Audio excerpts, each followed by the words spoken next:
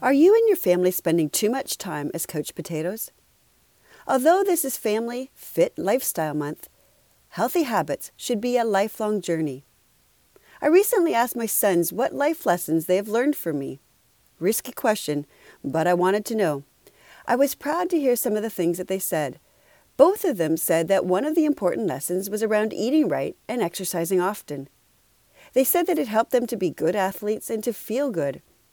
So I guess all that harping around eating their lunch and working hard at practice has paid off after all. They saw me involved in fitness activities even when I was not naturally good at them, and they saw me having fun anyways.